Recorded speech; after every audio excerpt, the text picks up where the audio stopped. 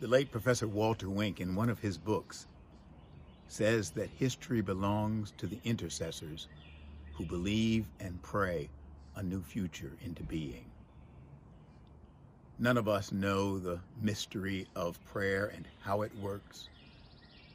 I don't know the intricacies of prayer's mysteries.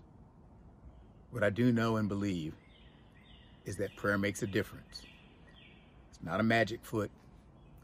It's not a form of wish fulfillment, but it is a way of bringing our deepest needs and concerns and our very life into our consciousness and into the very presence of God.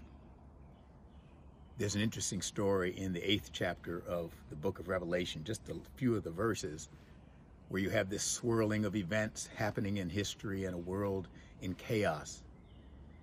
And the text says there was silence in heaven for half an hour. Walter Wink and others looking at that say that in its highly symbolic language, the book of Revelation may be trying to tell us that even in the midst of all the chaos of the world, the prayers of God's people actually make a difference.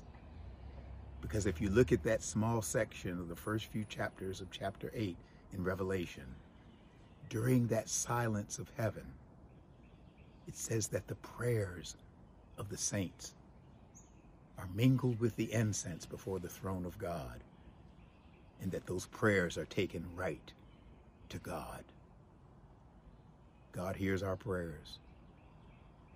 God responds in God's way, and we respond. Prayer matters. It's not magic, but it makes a difference. There's a prayer in the prayer book that I thought you might like.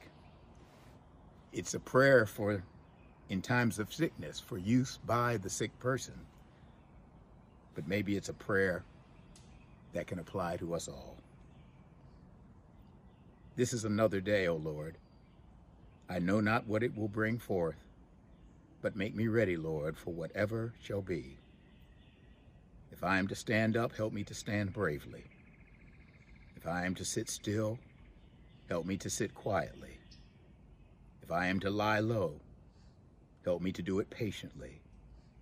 If I am to do nothing, let me do it gallantly. Make these words more than words, and give me the Spirit of Jesus. What a friend we have in Jesus. All our sins and griefs to bear. What a privilege to carry everything to God in prayer. God love you. God bless you.